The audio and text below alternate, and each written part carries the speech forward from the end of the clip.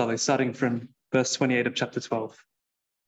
Therefore, let us be grateful for receiving a kingdom that cannot be shaken, and thus let us offer to God acceptable worship with reverence and awe, for our God is a consuming fire.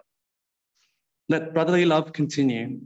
Do not neglect to show hospitality to strangers, for thereby some have entertained angels unawares. Remember those who are in prison, as though in prison with them, and those who are mistreated, since you are also in the body. Let marriage be held in honor among all, and let the marriage bed be undefiled, for God will judge the sexually immoral and adulterous.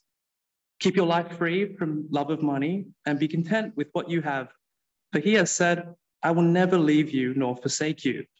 So we can confidently say, the Lord is my helper. I will not fear.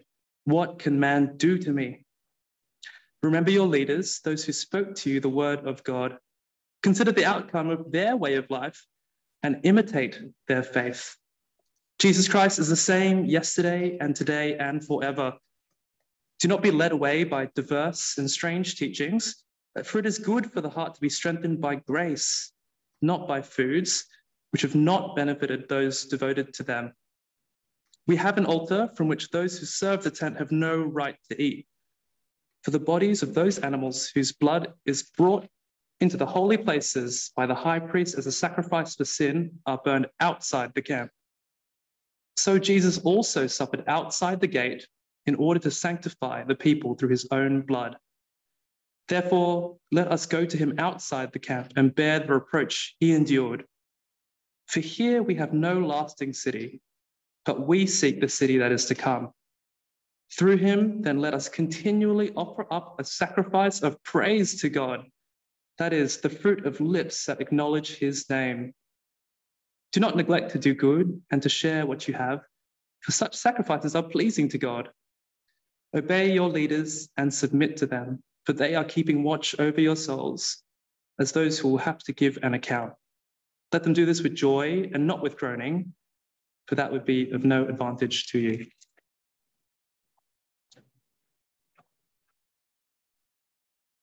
Adriel, thanks very much for reading the passage for us. And if you've just joined us since we started, my name's Joel, and we are looking at Hebrews 13 today for our passage.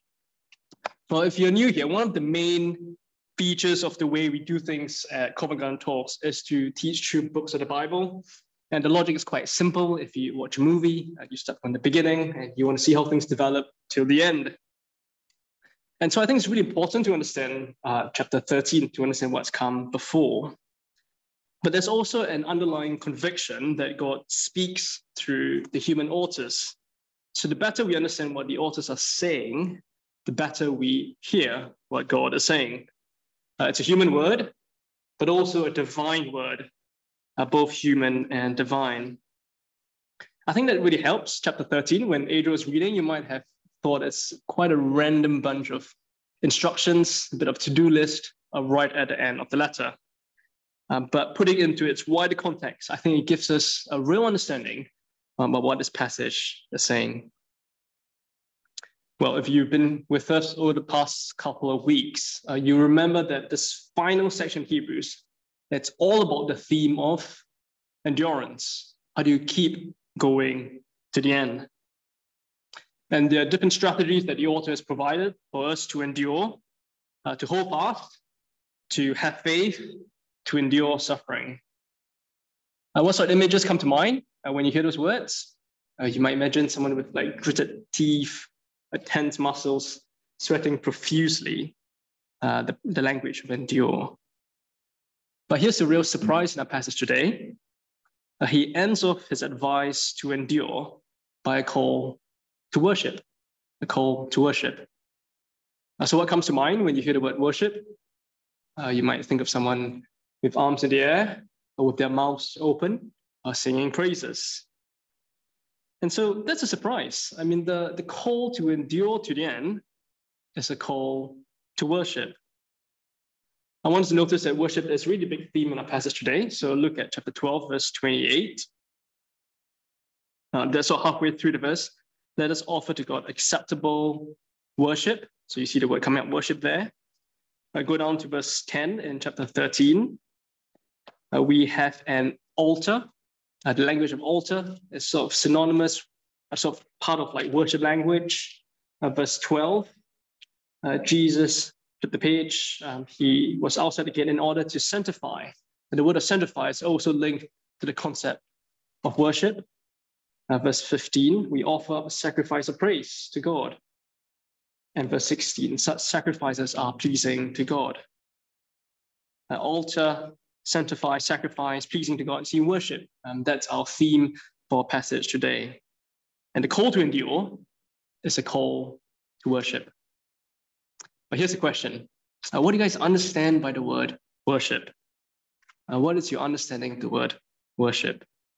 My sense is that the word worship is usually used to describe the 15 minutes or the 60 minutes bit of singing before the man stands up to speak at your service on Sunday. So worship is singing songs in church. Well, the problem with that definition is the Bible. Well, the worship is certainly not less than singing songs, but it's much more. I want to suggest that worship is an essential part of being human. And as we understand worship rightly, that would help us to endure. So what does it look like to worship God? If you're following the handout, we're on the first point number 1, the conduct of worship, which is love, marriage, and money. I look to verse 1. Let brotherly love continue. Do not neglect to show hospitality to strangers, for thereby some have entertained angels unawares. Remember those who are in prison, as though in prison with them, and those who are mistreated, since you also are in the body. Let marriage be held in honor among all, and let the marriage bed be undefiled, for God will judge the sexually immoral and adulterous. Keep your life free from the love of money, and be content with what you have. Do you notice what the author is describing? Very ordinary, day-to-day, very earthly things described as worship. Love, marriage, and money. And so worship is not less than singing songs on Sunday morning, but it certainly involves much more, all of daily life. So it's how you treat the person that you walk past on the way here. It's how you treat your spouse. It's how you manage your Barclays account. That's what it means to worship God. It's the very normal day-to-day human activities. But it's also very abnormal. I'm not sure if you noticed that when the verses was being read out.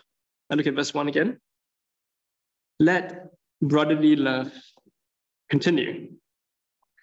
The language of brotherly love here, I don't think it means, you kind of, across the street, you see a guy, you go say, hey, my bro. No, it's you address a bloke just off the street. It's not just a random word of greeting. But more than that, it's genuine familial recognition. Welcome to grab a seat over there. We're in Hebrews chapter 13, and you've got the Bibles that you can open and join in. Let brotherly love continue. And the thing to realize in the book of Hebrews, it's very closely linked to this idea of sonship. If you have faith in the Son of God, you are God's son. You are actual family with the Creator God, beyond blood relations. And so I do think we catch a glimpse of that familial relationships here. Those of you who just joined us for the first time, you're very welcome. But you might not realize that this is quite a strange community here. There are some people who are, I guess, pretty senior in the office, but some of them who are pretty new working in this area. Some of you guys may be working in reception. And from one angle, there's no reason for this community together. But from another angle, there's every reason for this community together with real, genuine love. So the author says, let brotherly love continue. But also he doesn't stop there. He stretches out this command of love. I look down to verse 2 as a call to show hospitality. Verse 3, to remember those in prison. So do you notice that the call to love this is like a concentric circle stretching outwards, to love one another, to show hospitality to strangers, and also those in prison. You might find the comment about angels a bit strange for 21st century years.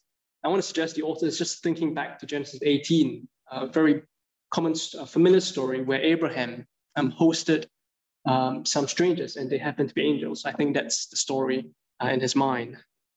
Nevertheless, the point is quite clear that the command is to love those around you and those outside.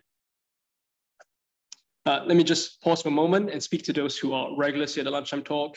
I get that there are lots of constraints in this community. You have deadlines, you have bosses, you have people to please in the office. But the call here is to express your worship to God by loving one another. And being 3 years part of the community here, I have experienced it a lot, even though with lots of time constraints. But as the author says, let brotherly love continue. Let it continue. Next, our author, he addresses the issue of marriage and sex. I look down to verse 4.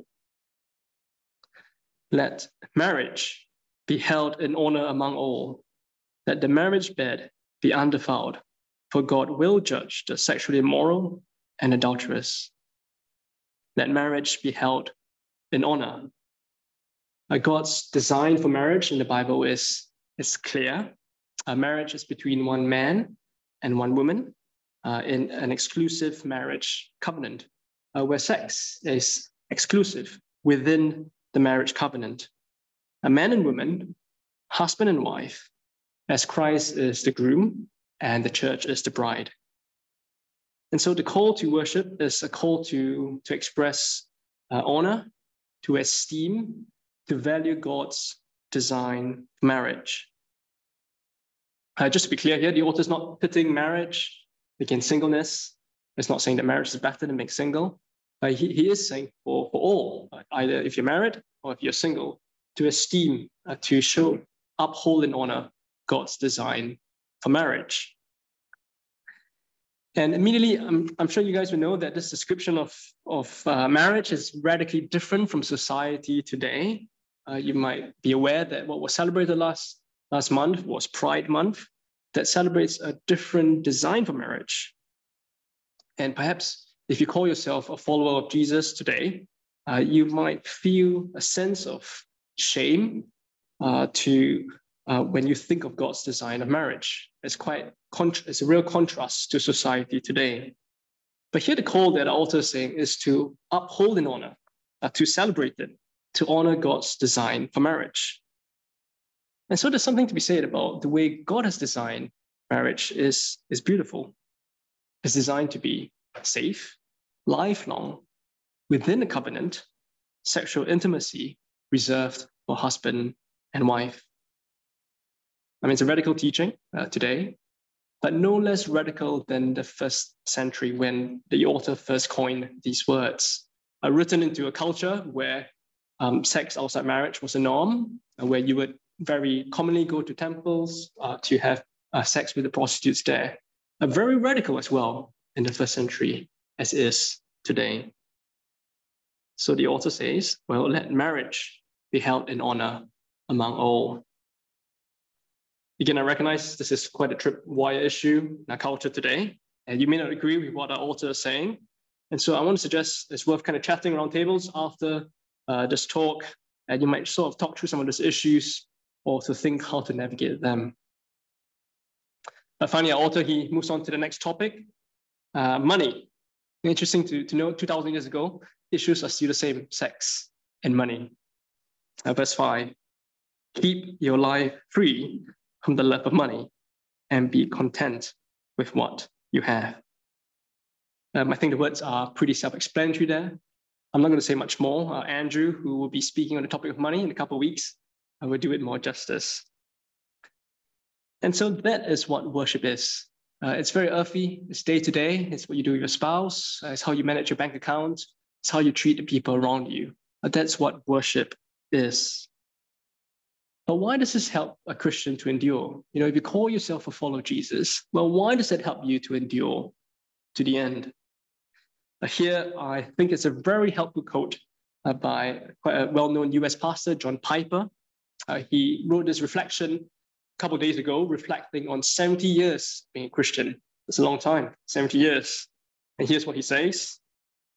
The root cause of apostasy, or falling away, or making shipwreck of faith, or deconversion, is not a failure to detect truth, but the failure to desire holiness. Listen to it again. The main reason for deconversion is not a failure to detect truth, but a failure to desire holiness. You see, his observation was that the reason why people fall away is not because of theological inaccuracies, but a failure to desire holiness, a failure to worship God.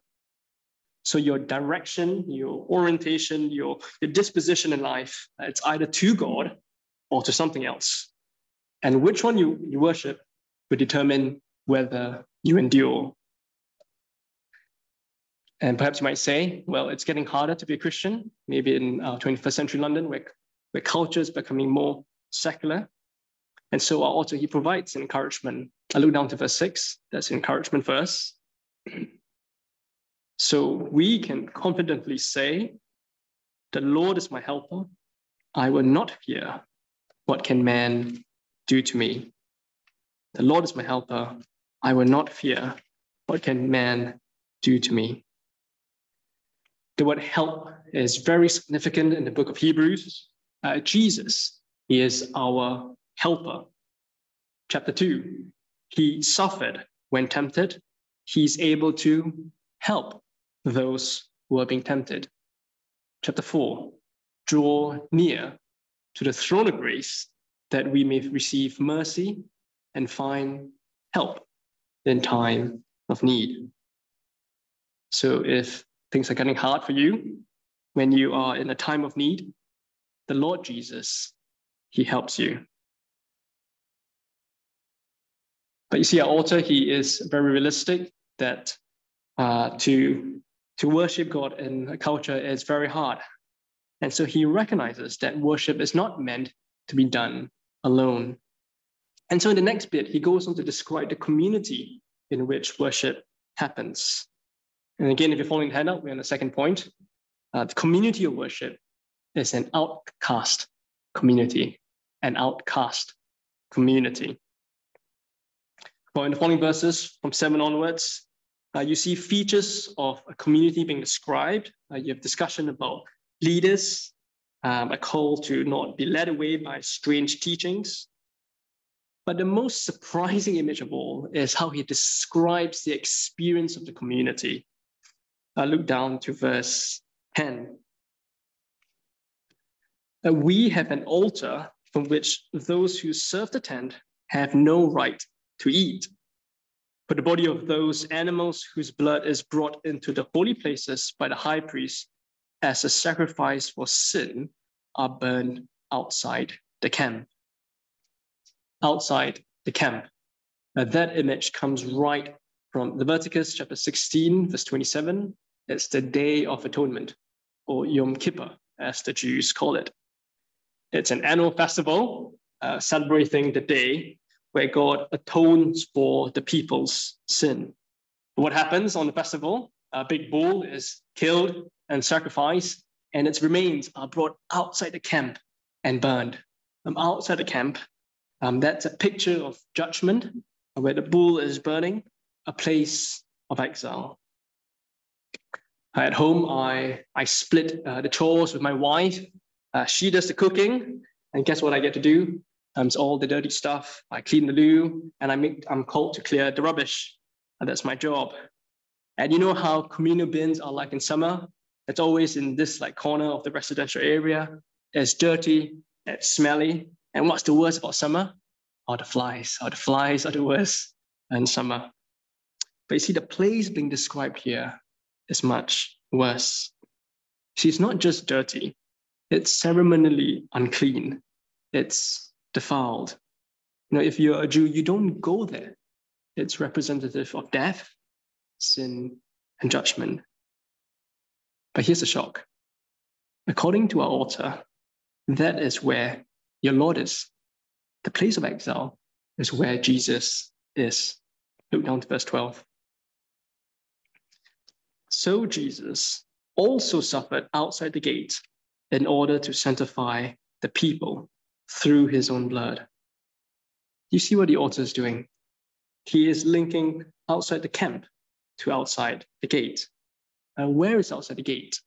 Golgotha, the cross, where the Lord was crucified, a man of sorrow, a man of shame, the scum of the earth. It's an amazing meshing together of images. The rubbish dump is where the Lord of the universe is. That's a really amazing thought if you just pause to think about it. And so because that was where he was, that is where we are called to go. Verse 13. Therefore, let us go to him outside the camp and bear the reproach he endured. For here we have no lasting city, but we seek the city that is to come. See, the call is to identify with him, to go to him outside the camp, to bear the shame he bore. It's a shocking call to go to Jesus. Well, obviously, this language of going outside the camp, it's a metaphor. There's no camp. There's no tent here for you to go outside. There's no gate here. It's a metaphor to describe the experience as you identify with the person of Jesus. But it's a very strong metaphor, nonetheless. It's a call to be willing to experience the shame, to be an exile, to be an outcast. And so the community of the new covenant people will always be outside the norm of society. I'm not sure about you, but personally, I'm very cautious for groups adopting a victim mentality, that it's always us against the world. But I think what's really compelling here, that there's a historical basis for us to be willing to join with the outcast community. Because outside the gate, Golgotha, is where Jesus was crucified. He was an outcast. The world hated him, his teaching, and so no servant is greater than his master. It is a call to be willing to bear the reproach he bore. And I think the biggest surprise is right there in verse 15. The place of outcasts, the place of exile, is a place of true worship. Verse 15. And as we go out to him through him, then let us continually offer up a sacrifice of praise to God, that is the fruit of lips that acknowledge his name. Do not neglect to do good and to share what you have, for such sacrifices are pleasing to God. You see, it is with this outcast new covenant community where you can offer true worship to God as you praise him, as you do good and share with one another. So how do you endure as a Christian? Well, here's the answer. You worship with the outcast community.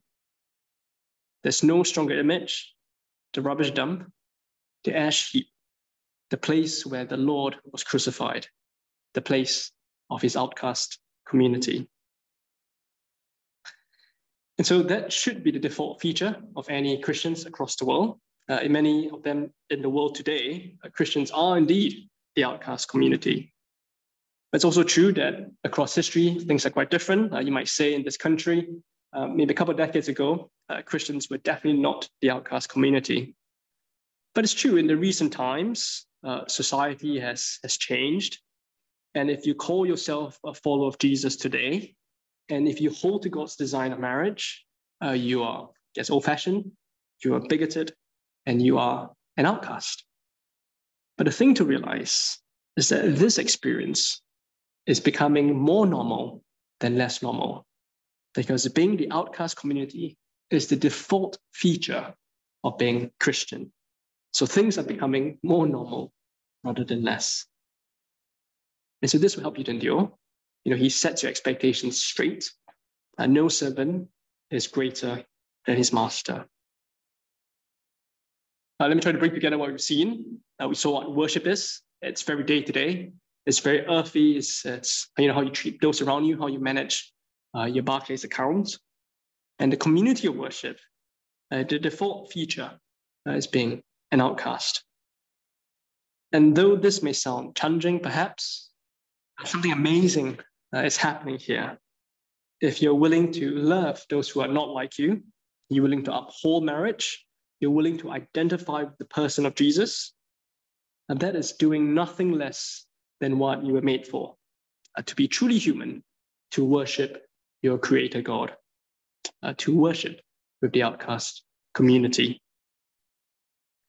And so as we finish, I want to encourage you to consider reflecting which aspect of worship has been most challenging. Is it the call to love those around you? Is it the call to honor marriage? Is it the call to not love money? Or to identify with Jesus and risk being an outcast? Personally, for myself, I find identifying with Jesus and being an outcast is really the most challenging one. And I think there's something within us that we want to be liked by those around us.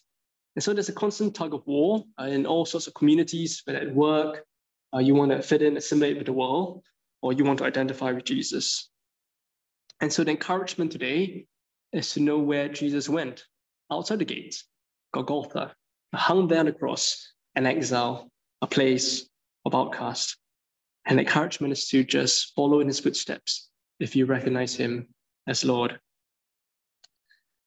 For some of you here, you've got early years in your career, you sort of just started the forays into the corporate world. Here's encouragement. There's going to be a temptation to assimilate with the world. And perhaps today's passage is an encouragement to set your expectations right, to recognize that identifying with Jesus will almost certainly make you an outcast. So accept them up front.